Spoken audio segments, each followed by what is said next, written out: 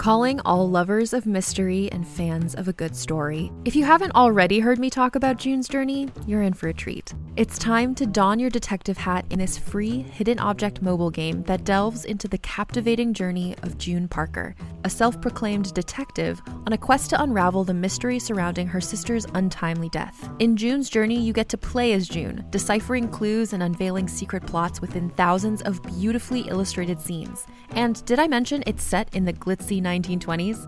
New chapters are added weekly, so you will never run out of new thrills to uncover, and you can also personalize and decorate your very own Orchid Island where the story takes place.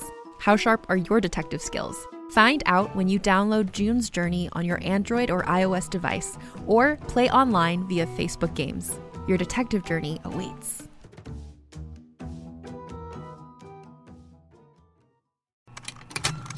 Contained herein are the heresies of Radolf Burntwine, erstwhile monk turned traveling medical investigator. Join me as I uncover the blasphemous truth of a plague-ridden world, that ours is not a loving God, and we are not its favored children. The heresies of Radolf Burntwine, coming January 2nd, wherever podcasts are available.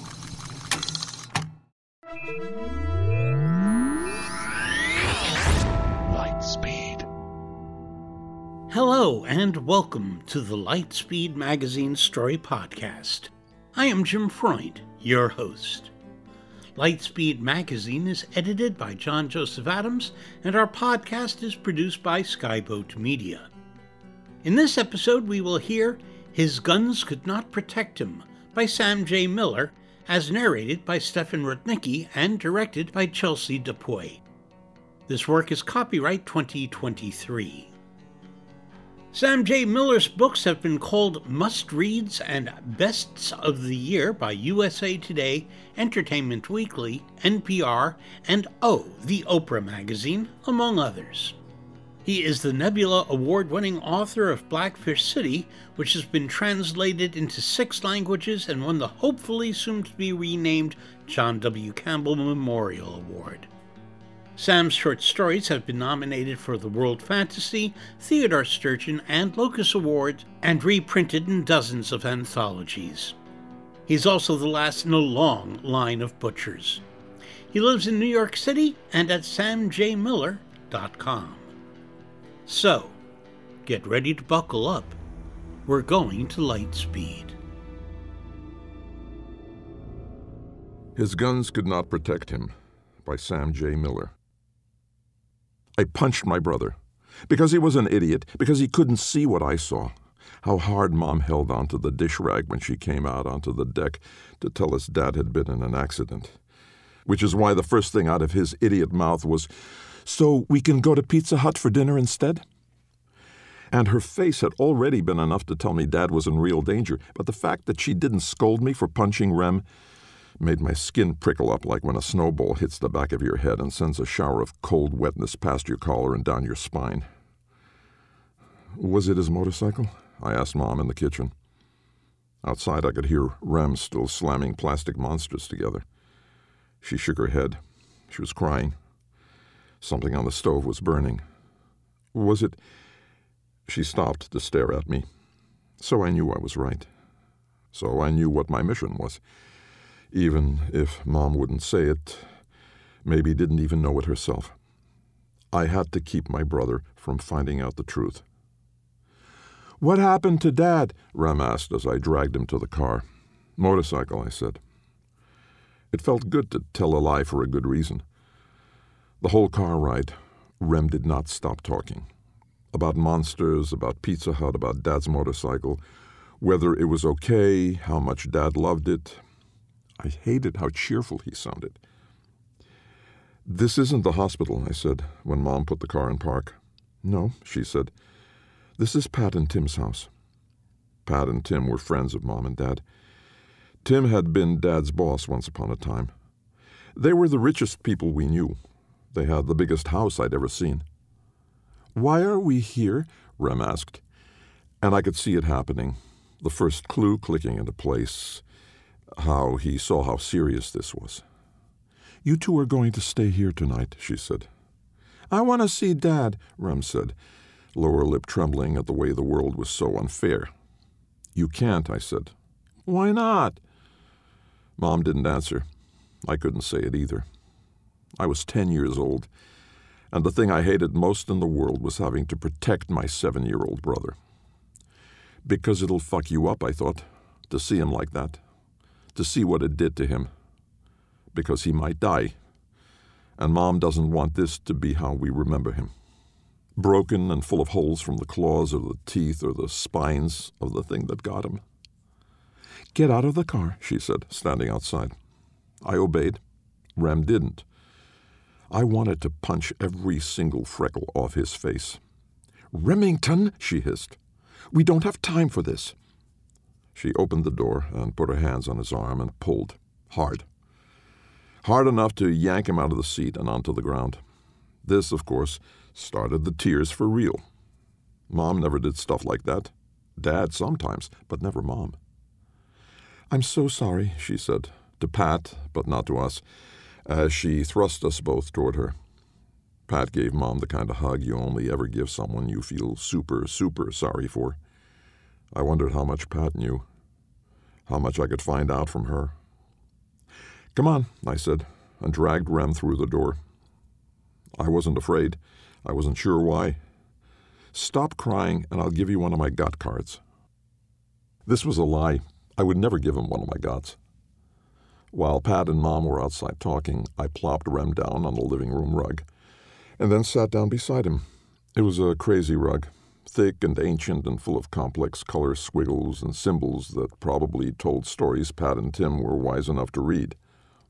Thick and ancient and full of complex color squiggles and symbols that probably told stories Pat and Tim were wise enough to read. I loved the smell of other people's houses. I loved how ours had no smell because we were so used to it. One time a friend came over and wrinkled his nose, said it smelled like beer and burning, but I punched him, and he never came over again. Pat and Tim's place was like lemons and cinnamon and wood and books, which made sense because they seemed to have as many books as the Hudson Public Library. I ached to grab them off the shelves and consume them, but I knew I needed to keep Rem under control. He pulled the got card out of his pocket, a land octopus, filthy and furry. This one was a photograph. Some cards just had illustrations, artists' renderings of the monsters that were unphotographable or visible only to their target, or that no one who ever saw one had lived long enough to take a picture of it. "What do you think yours looks like?" he asked. He asks me this all the time. "I have no idea," I said. I didn't want to talk about this with him, but if I refused, he might start to suspect. "Mine lives in the sky," he said. "It's like a killer whale. It can change color to camouflage itself." Last week he said his monster was a shifter, a wolf or a bear, one of the ones that looks just like a person until it gets close enough to you to strike, and then transforms to rip you to shreds.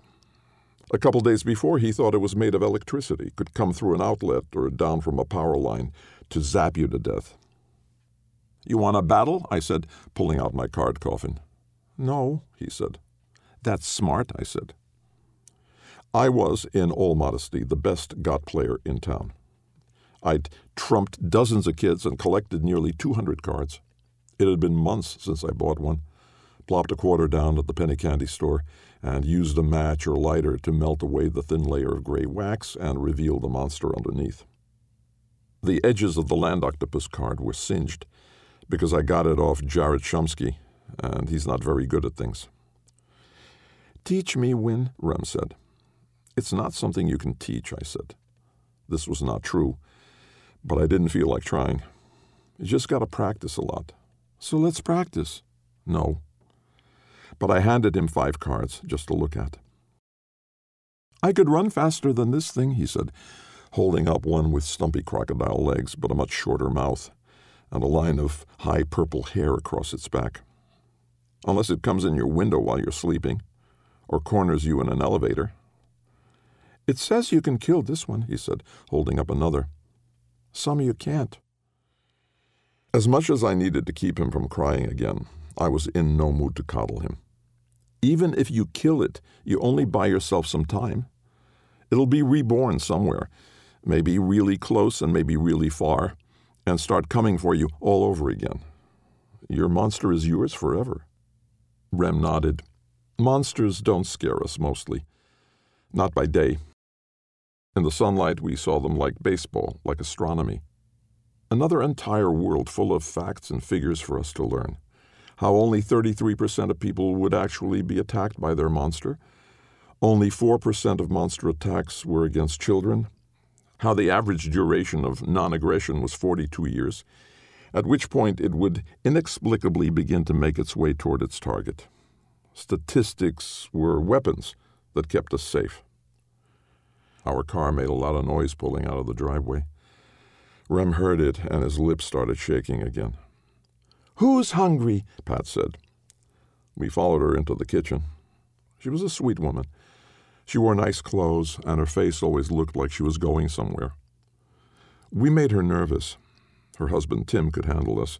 He had been a wild kid once, poor as dirt, as us, whereas Pat looked like she never knew what sweat was. I liked Pat.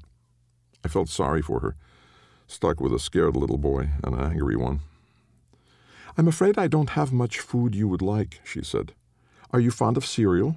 "Yeah," Rem said, all smiles, until she opened the cabinet and he saw the long line of very boring cereals. Most had bran in the name. He chose Cheerios because it was the only one he'd heard of.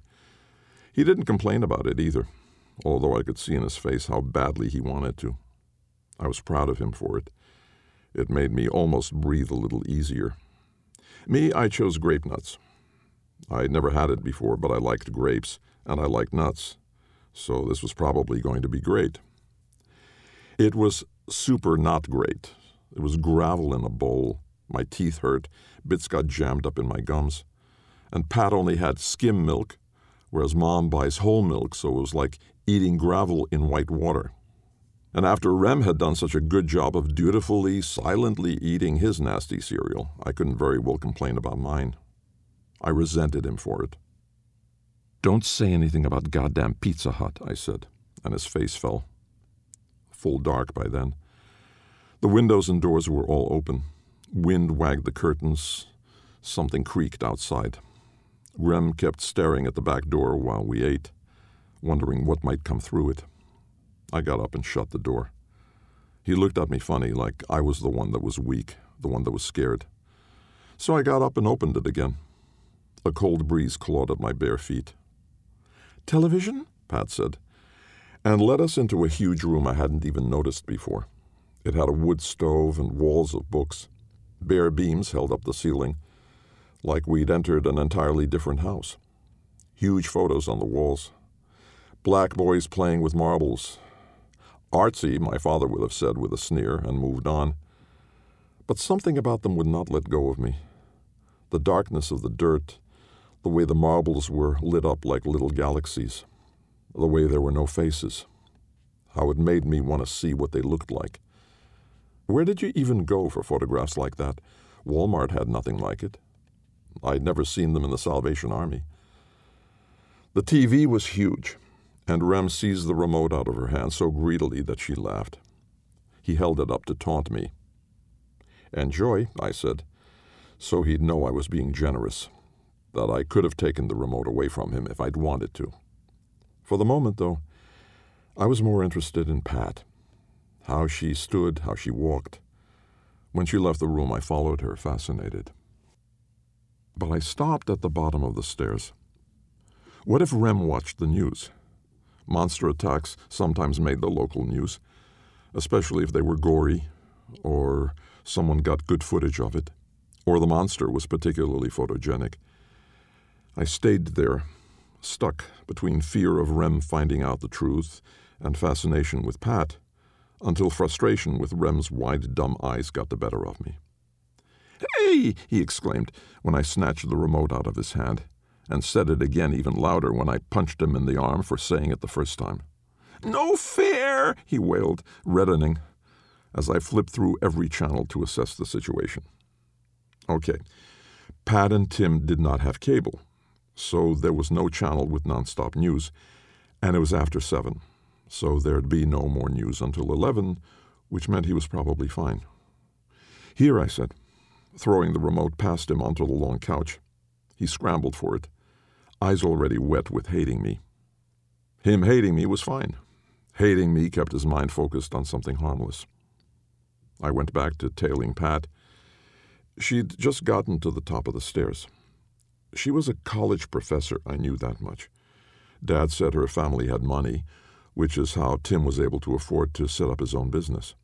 He'd said it with a mouthful of angry, even though he was smiling. "But I'd rather be poor with your mother than rich with any other woman," he'd said. And his smile had softened, because he loved our mother more than anything else in the world. More than us, even, which was fine, because he'd known her first, and because I knew other boys whose fathers didn't like their mothers nearly so well. Pat went into one room, switched the light on, then came out, went into another.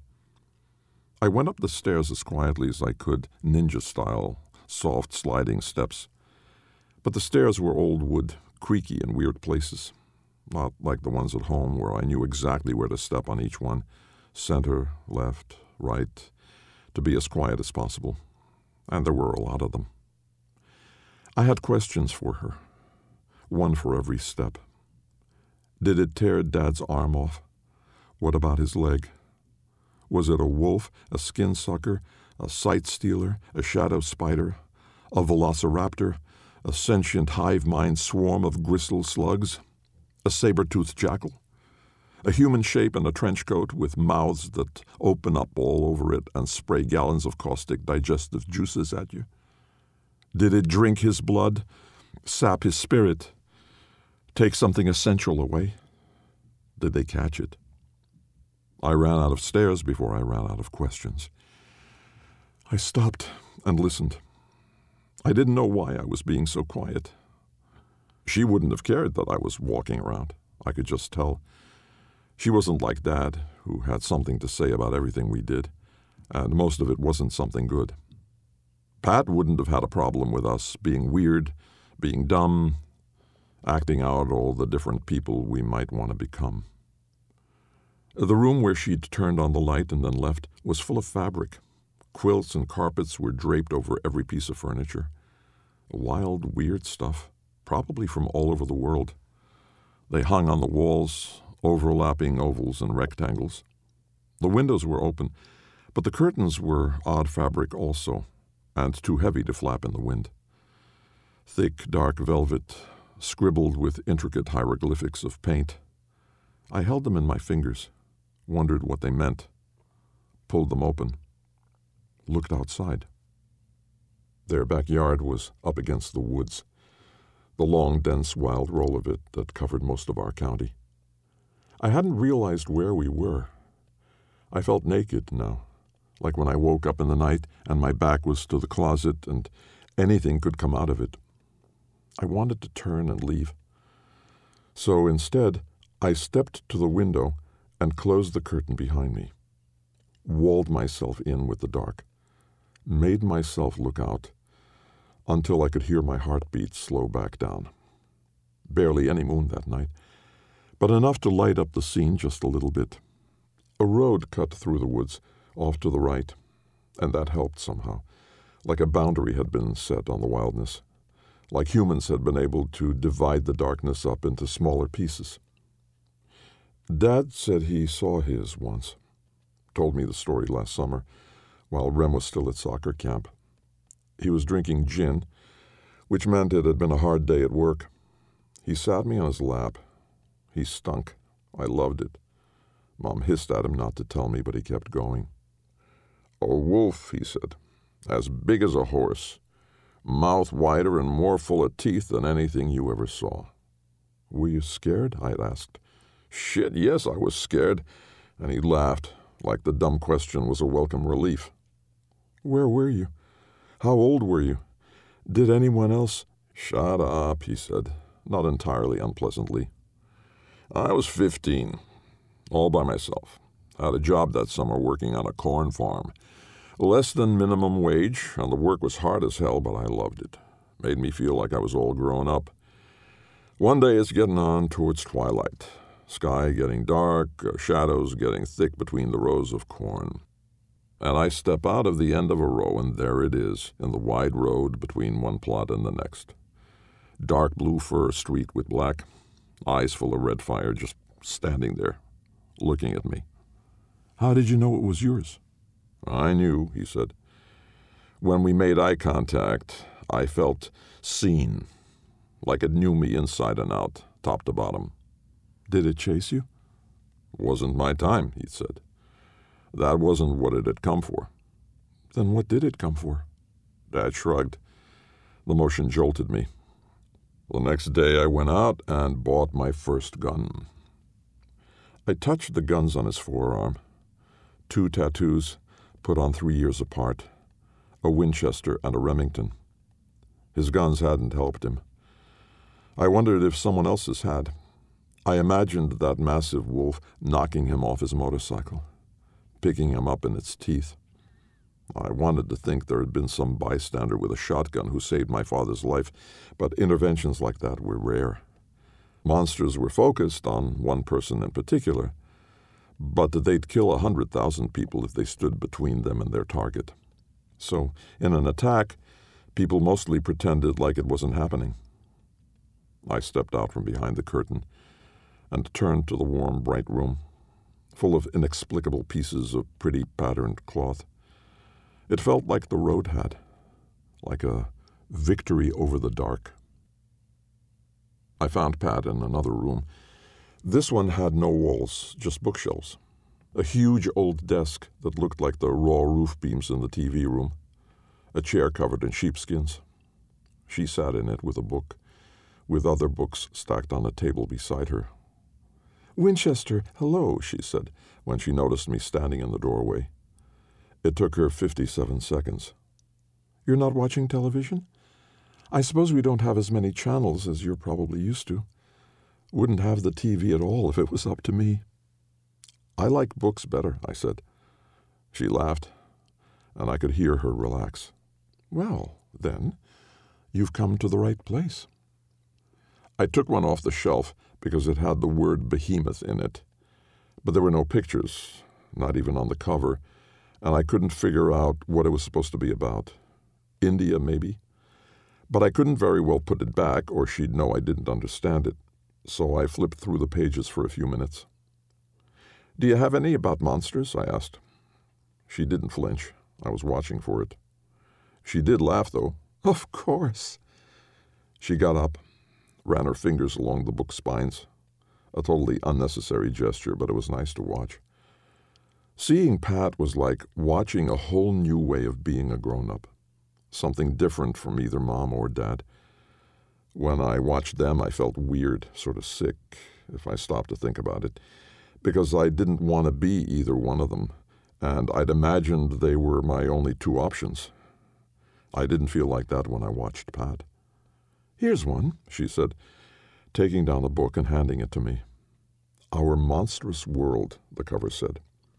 Below the words, a golden dragon coiled against a deep blue backdrop. "It's an old one," she said, "full of things people used to believe but don't anymore. That your monster is a manifestation of your sins, your wicked thoughts. That it's a reflection of your essence, your personality. That prayer and good works can keep it away. That there are taxonomies of monsters, family trees. That they reproduce like regular animals. What each of the monsters in the Bible mean." What is it, then, if it's not your bad thoughts or your, personality? Part of me knew no one knew the answer, like with most questions about monsters. All the books and TV shows said so. But Pat's smile contained so much sad, modest confidence, like the world made sense to her, utterly and completely. "It just is," she said. "Some things don't have explanations." I nodded. I hoped she was wrong. She handed me another book. I did not ask, "Do you have any with pictures inside?" because that's the difference between kids and grown-ups. I didn't need pictures in my books. "What happened to my dad?" I said finally. "They didn't tell you?" "We told my brother it was a motorcycle accident," I said. "But I know that's not true. It was his monster, wasn't it?" "I don't know a lot of details," she said. "Do you know that?" She nodded. What was it like?" Of course, my first question should have been, what happened to him? How bad is it? Is he going to die? But I didn't want to know that. Not just yet. "I don't know, honey. Your mom didn't say." "How were they able to save him?" She took a long, deep breath, looked me up and down, wondering how much I could handle. I straightened my spine as much as I could. "He got lucky," she said. "As lucky as you can be when the worst thing imaginable happens to you. He was coming back from the construction site, him and a couple of his friends in the back of somebody's pickup truck. They were stopped at a light." Again the long, deep breath.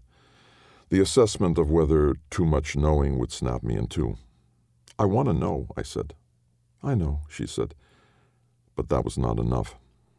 "I won't tell my brother." Pat made a little noise, and I didn't know what it was or what it meant. Then she nodded. "All of a sudden it was on him, shrieking, like a loon, a laughing, screaming." She blinked, and I knew that there was one thing, one detail, one piece of the puzzle she would not share with me that I wasn't ready for, and I was grateful. "His friends reacted fast. They banged on the truck cab window, told the guy driving to gun it, go as fast as he could. The thing wasn't all the way in the truck yet, and it held on to your dad, but they hit it with tools from the work site, and eventually it let go." My first thought was, so his motorcycle would be fine. Idiotic of me. As idiotic as Rem asking about Pizza Hut. I hated myself for thinking it. My second thought was, that at least will make Rem happy. My mind raced with the mathematics of it. How long it would be before either of us could ride the motorcycle. Whether Mom would keep it at all if Dad died. We'd need money. "Is he going to die?" "I'm sorry I don't know more, Winchester," she said. "But your dad's a fighter." I handed back her book. No one ever called me by my whole name. Winchester was something different from Win. Rem was crying when I got back to the living room, trying hard not to be heard. My father would have yelled at him to stop. My mother would have gotten as far away as she possibly could. I stood there, stuck again, grappling with two possibilities. And then I rejected them both. Sat down on the couch beside him. Didn't say a damn thing about it. Didn't take the remote either, even though it was some dumb car show I hated. After a little while, he leaned over and put his head on my shoulder, and I did not punch him or push him away. Tim came home, made us hot chocolate, stayed up late talking to us, laughing and yelling and then laughing again. So much like my father, it made Rem finally stop crying, and made me almost start. At one point he raised his arm to take a long pull of beer, and I noticed a patch of weird skin above the inside of his elbow. I was ready for it the next time he took a sip. I stared and saw that the skin was ragged, like scarring from an old wound. And at the center of the patch there were rows of tiny, pale yellow feathers.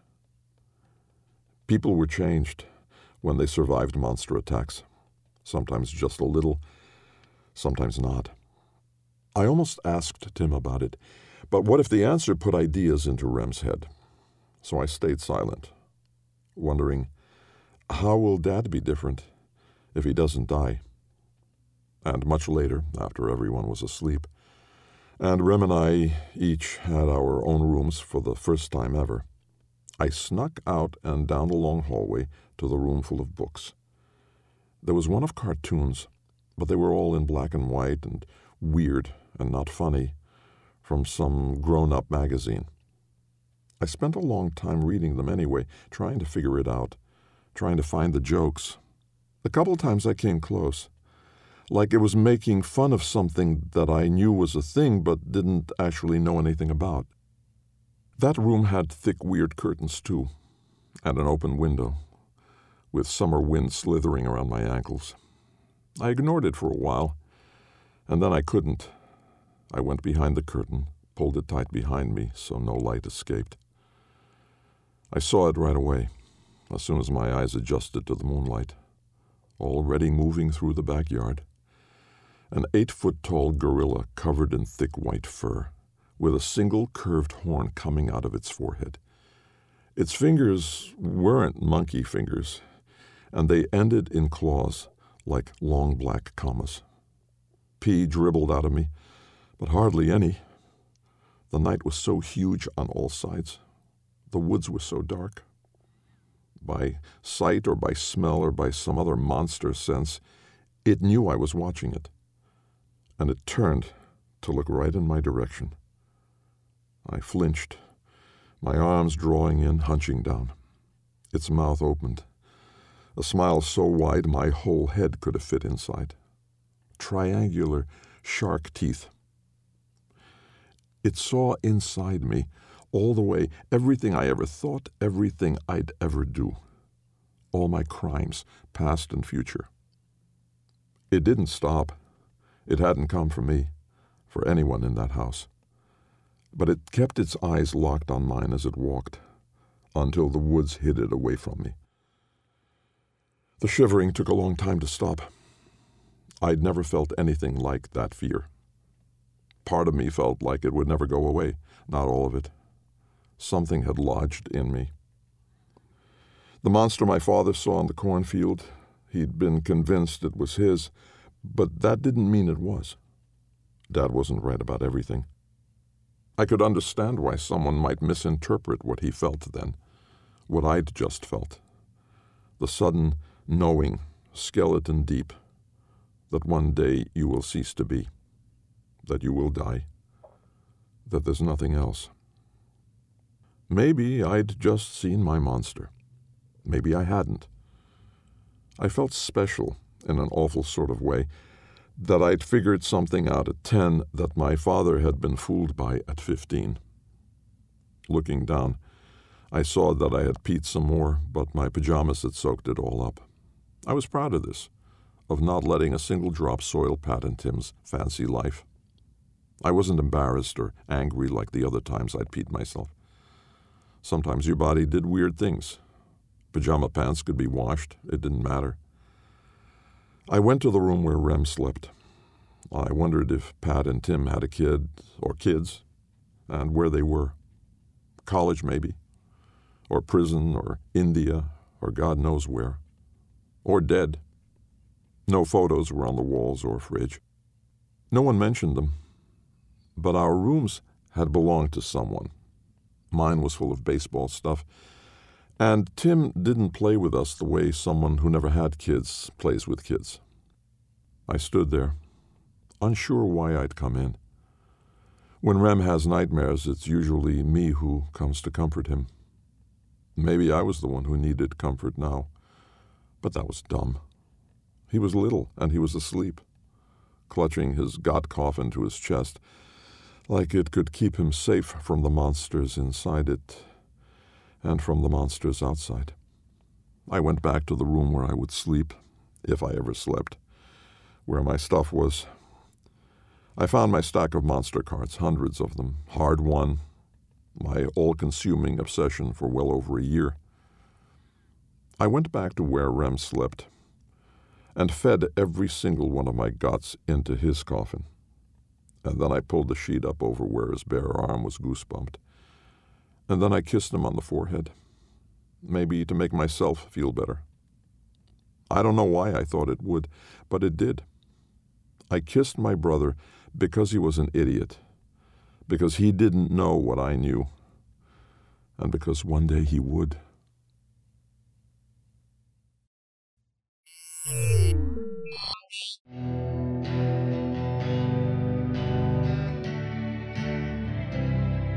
Welcome back.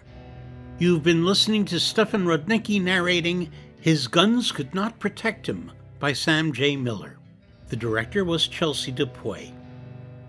Stefan Rudnicki is a Grammy-winning audiobook producer and an award-winning narrator who has won several audio awards as well as more than 25 Earphones Awards and been named one of AudioFile's Golden Voices.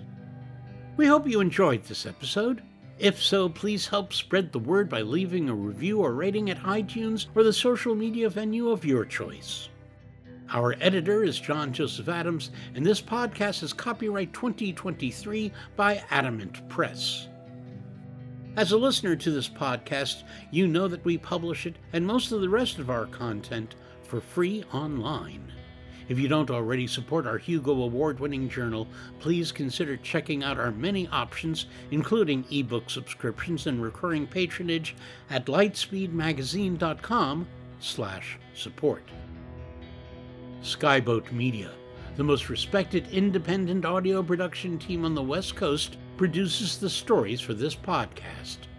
They are headed by the Audie and Grammy Award-winning narrators Stefan Rudnicki and Gabrielle de Cuir. Be sure to check out their website at skyboatmedia.com. Post-production was by yours truly. Our music and sound logos were composed and performed by Jack Kincaid. Thanks for listening. That's all for now. See you on the Bitstream. I'm Jim Freund, wishing you cheers from all of us at Lightspeed.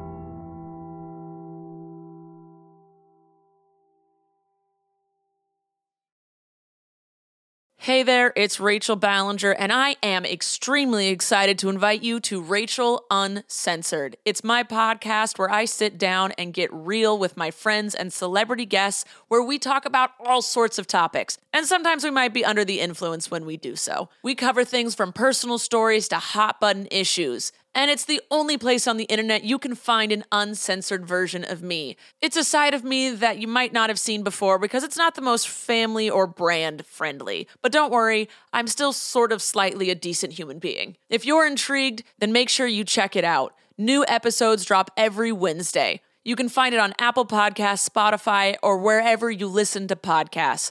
Trust me, you won't want to miss out on the fun and candid conversations we have here on Rachel Uncensored.